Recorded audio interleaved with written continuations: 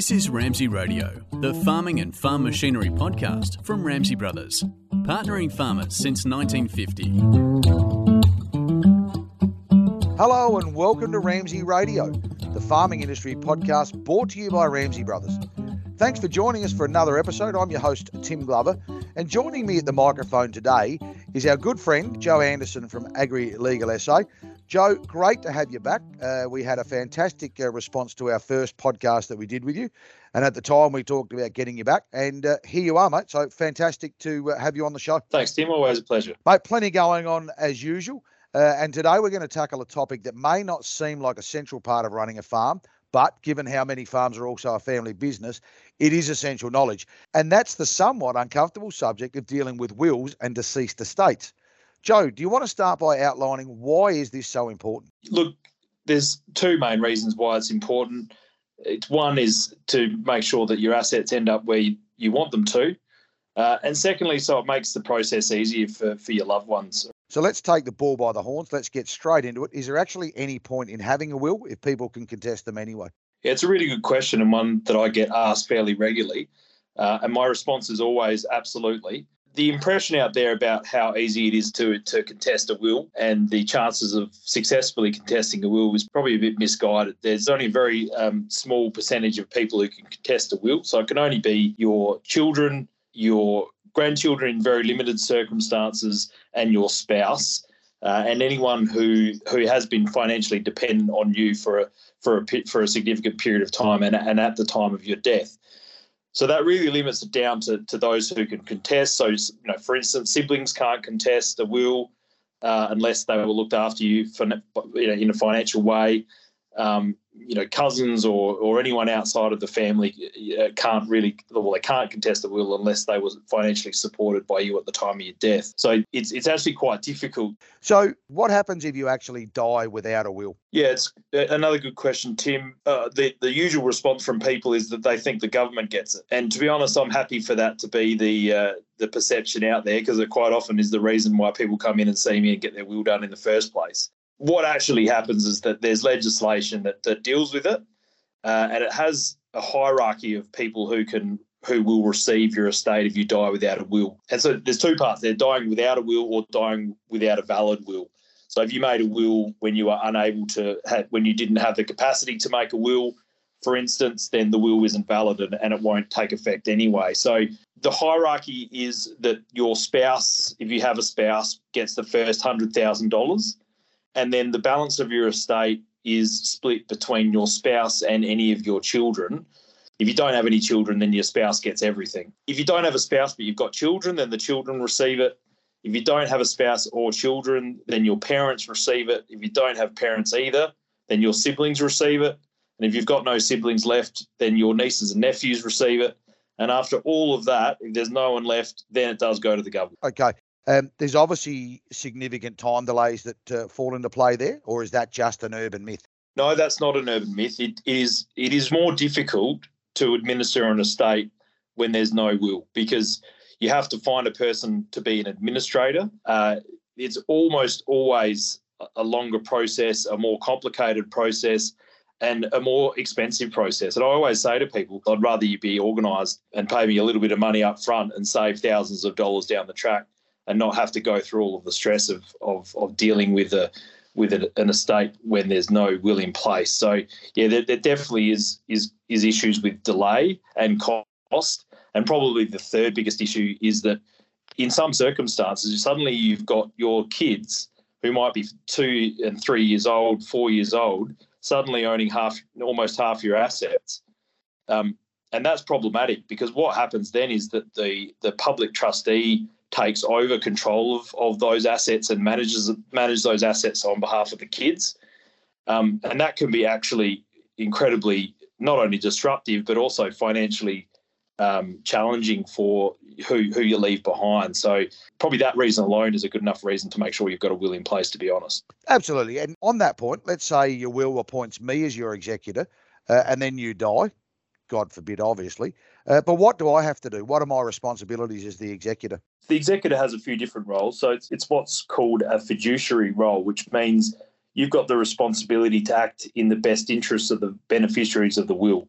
There's no issue with the beneficiary also being the executor, and in many cases that's sensible. So everything you do then has to be in the best interest of the will of the beneficiaries and of the estate. Now, the role's quite broad. From the initial stages of dealing with the funeral parlour, all of those types of things, that's the legal responsibility of the executor. That's even over the next of kin. Most of the time it is next of kin as well, but the executor certainly has a formal role to play there. They then have to identify the assets of the deceased person to find out what's going to be what will be included in the person's estate. Generally, they'll instruct a lawyer like me to assist them with that process, because it can be quite administratively difficult to follow that process.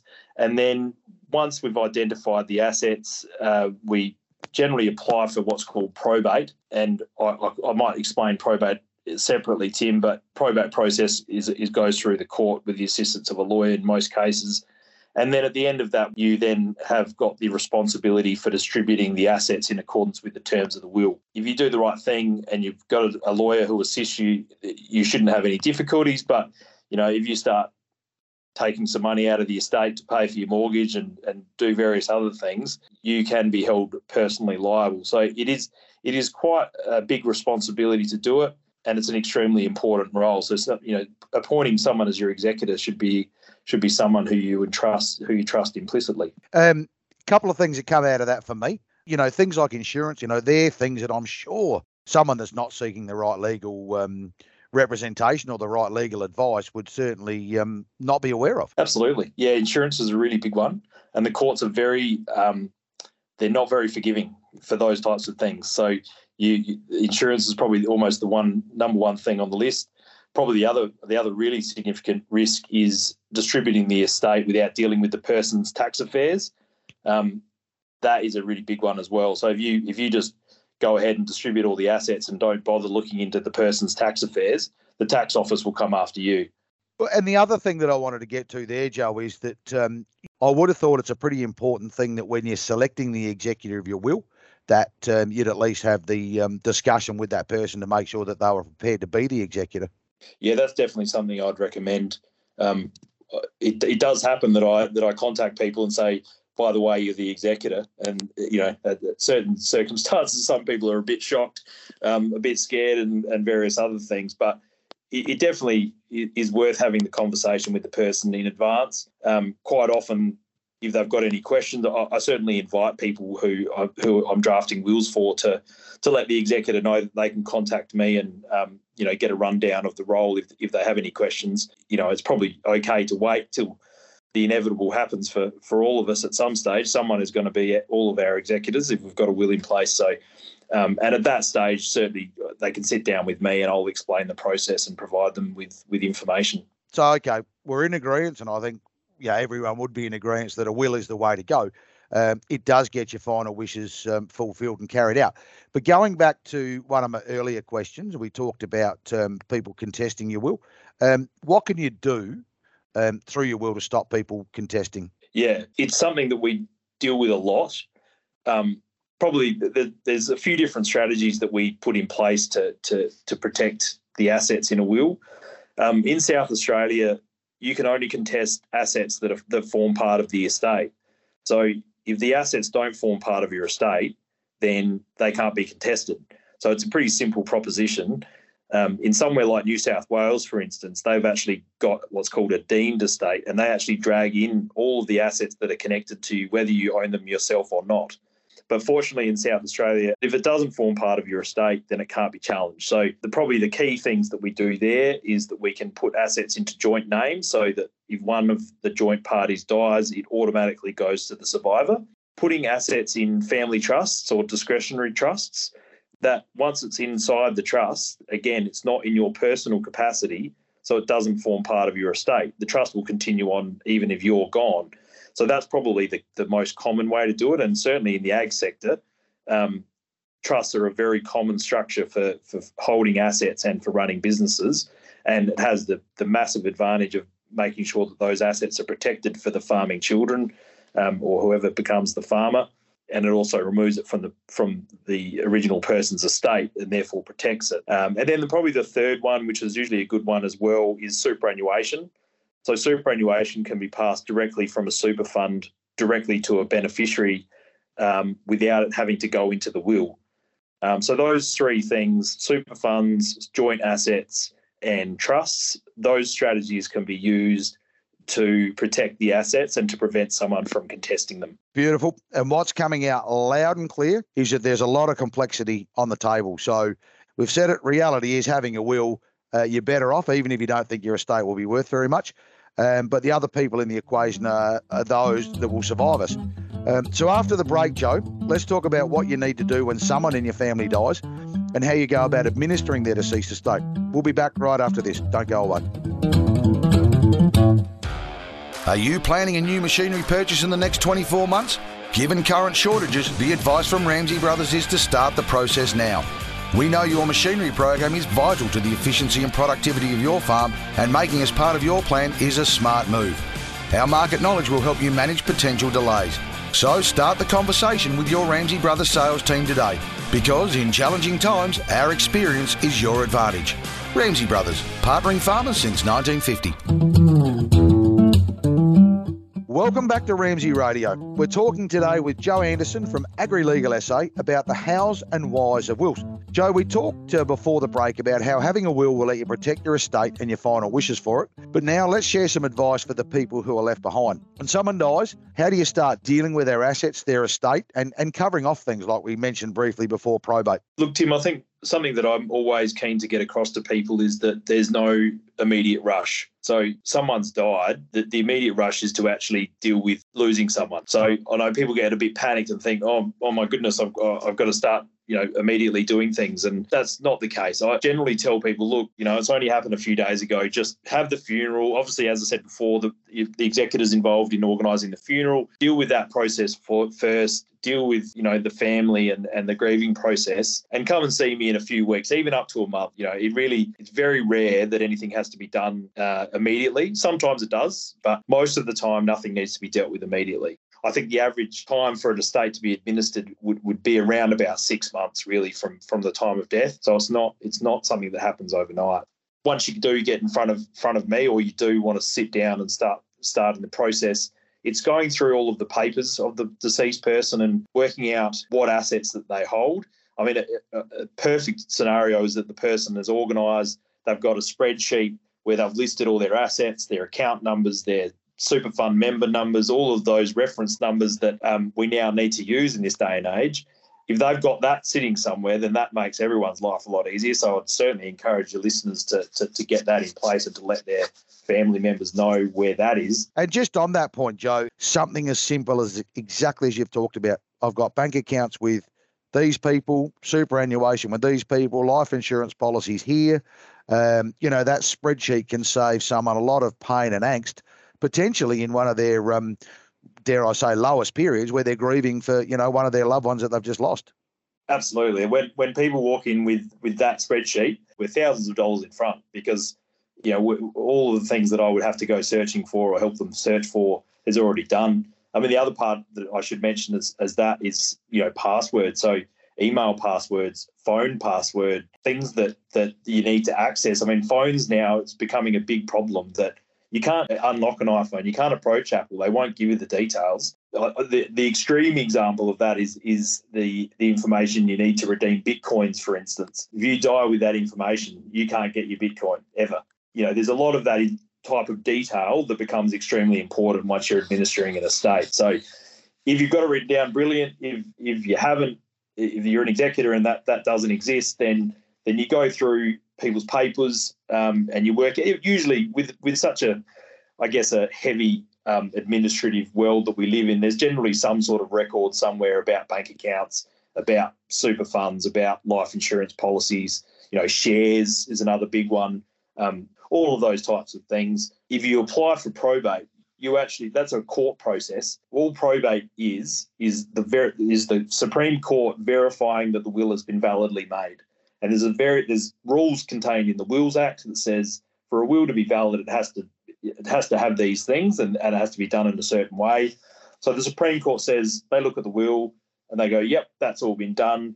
And then as part of that process, you as the executor say to the court, these are all the assets that I've found that this deceased person had. And then the court basically gives you the authority to go and deal with those assets. So then you can take that authority to the bank and say, I'm the executor, here's my authority. Can you please transfer the funds out of his bank account? You can go to the Lands Titles office and say, again, I'm the executor, here's my authority, please transfer the land to me as the executor, and then I'm going to go transfer it to the beneficiaries who are going to receive it. So the probate process is quite complex.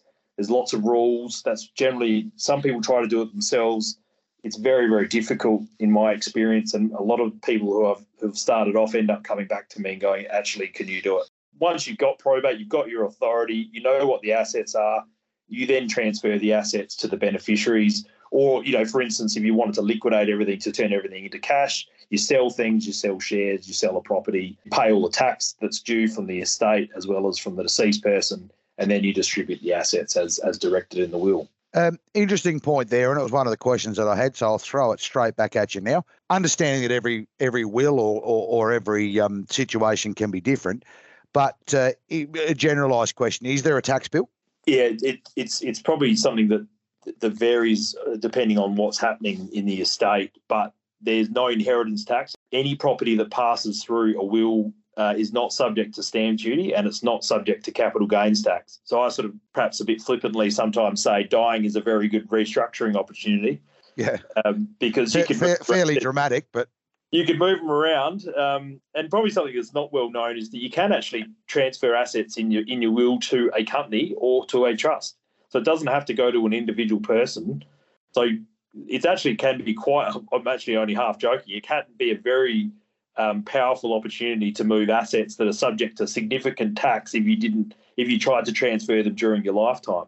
You can transfer it into a trust. You can transfer it to what's called a testamentary trust, which is a trust that's created under your will and has certain tax advantages. The estate itself becomes a legal entity. So if the estate itself does anything that would ordinarily be taxable, there is some tax payable, but there's no inheritance tax and there's no capital gains tax or stamp duty if it's transferred to a beneficiary. Absolutely. And you're making my job today super easy, Joe, because what you continue to do is highlight the fact that there is a lot of complexity and there's obviously a cost to administering an estate.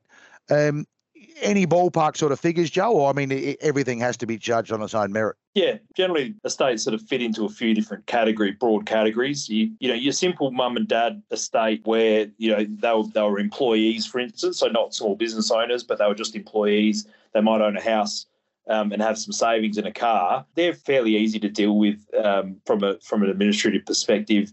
There is a fee for probate, which is scaled in accordance with the value of the person's assets. It's around about $3,500 at the top rate and about $900 at the bottom rate for under $500,000 worth of assets. So there is a direct cost that goes to the court. If you've got a lawyer involved, it's generally sort of maybe $2,000 to $3,000 for your average estate because it is quite a complex process. And unfortunately, the probate process is the same no matter if you've got $10 that you need to deal with or you've got $10 million. It's largely the same process. So there's a base cost that's always going to be there with a deceased estate. I'd say if you've got sort of a slightly more complex, so you might be a small business owner, you might have a share portfolio, something like that. So just a few things that need to be dealt with. You're probably looking at between $5,000 and $10,000 up, and then above the $10,000 mark to administer an estate is generally a very complex estate with multiple businesses potentially, large share portfolios. Multiple beneficiaries, for instance. So they're the sort of estates that can get very complicated. And at the end of the day, I would imagine that the cost of administering the estate are going to come from the estate itself, Joe. And that's absolutely right, Tim. Yeah, so there should be some comfort there. And certainly if the executor incurs any personal costs from administering the estate, they are reimbursed as a priority before anyone gets any money. It's amazing how quickly this boils down to money a lot of the time. Just touching on, are there any special rules around superannuation and life insurance payouts? There is. There's probably a whole nother podcast in itself. taking life insurance first. So quite often people will have life insurance held within their super fund. If you have life insurance in your super fund, basically it just tops up your super fund. So if you own the life insurance policy and you've named a beneficiary, then it'll go direct to that beneficiary. So again, that's a method that we can use to make sure someone gets money and it doesn't go to the estate. And then if you own the policy yourself and you haven't named a beneficiary, then it does come into the will. Super is probably a whole other topic in itself in some ways, but every super fund has a trustee, whether you're in a retail fund or an industry fund or you've got a self-managed fund, there's a trustee that needs to make decisions about your super. That's then governed by a deed that says these are the rules of the super fund. So even, Australian Super or Host Plus or whatever it is, they've all got a deed. And in many cases, the super fund trustee actually decides who gets your super. Now, they will almost always pay it to a spouse if there's a spouse. Or they'll pay it to kids if there's equally. The problems arise, Tim, is when, say, you've separated from your wife or your husband and they've died or something like that, and you've repartnered. Within 3 years, that the new partner would be your spouse for legal purposes, and you may not want that person to receive your $500,000 worth of superannuation. You may want that to go to your kids from your previous relationship, and if you've got to be really careful that you don't leave it as a default option, because the super fund will almost certainly pay it to that your spouse, even though they've only been on the scene for 3 or 4 years or 5 years or whatever it is. So in those circumstances, you need to put in place what's called a binding death benefit nomination. But then the rules around them are very complex. I'm sorry to keep using that word, but this is a complex area. Most super funds have a rule that those binding nominations lapse every 3 years. So you might have thought you've done the right thing, but then you die 5 years later and it actually reverts back to the discretion of the trustee again. So we do see some big issues with super, and it really is something that needs to be thought carefully about, and you really need to get good advice in relation to super because it does hold such a significant amount of people's wealth these days. Absolutely. And I think referring back to, we mentioned it a couple of times, we will have a podcast episode on superannuation. Joe, need to acknowledge that having a death in your close circle of people or family can be devastating and stressful. What are your tips for people when they find themselves dealing with a deceased estate? I think the tips, I probably covered this a little bit in my answer previously, but the tips are to make sure that you're well informed. So get some advice. Speak to a solicitor is critical in my view.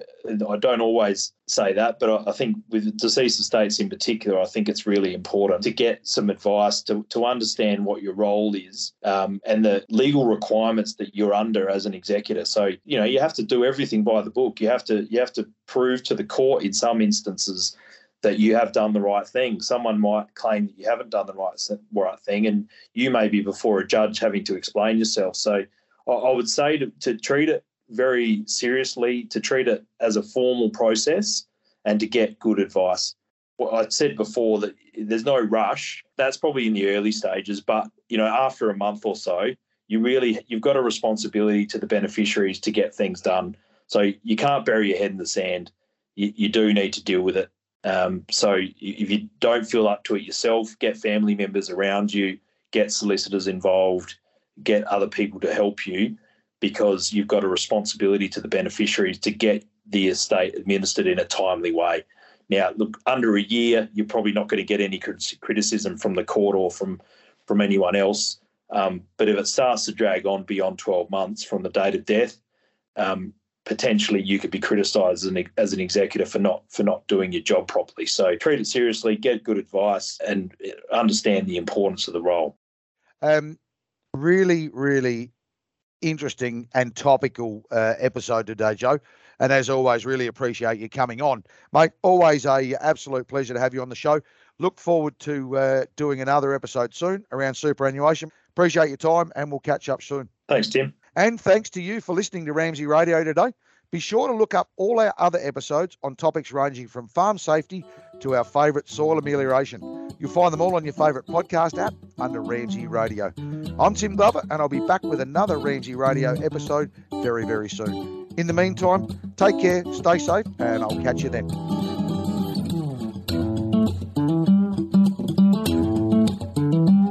You've been listening to Ramsey Radio, brought to you by Ramsey Brothers. Find this and all our podcasts on your preferred podcast app or on our website at ramseybros.com.au.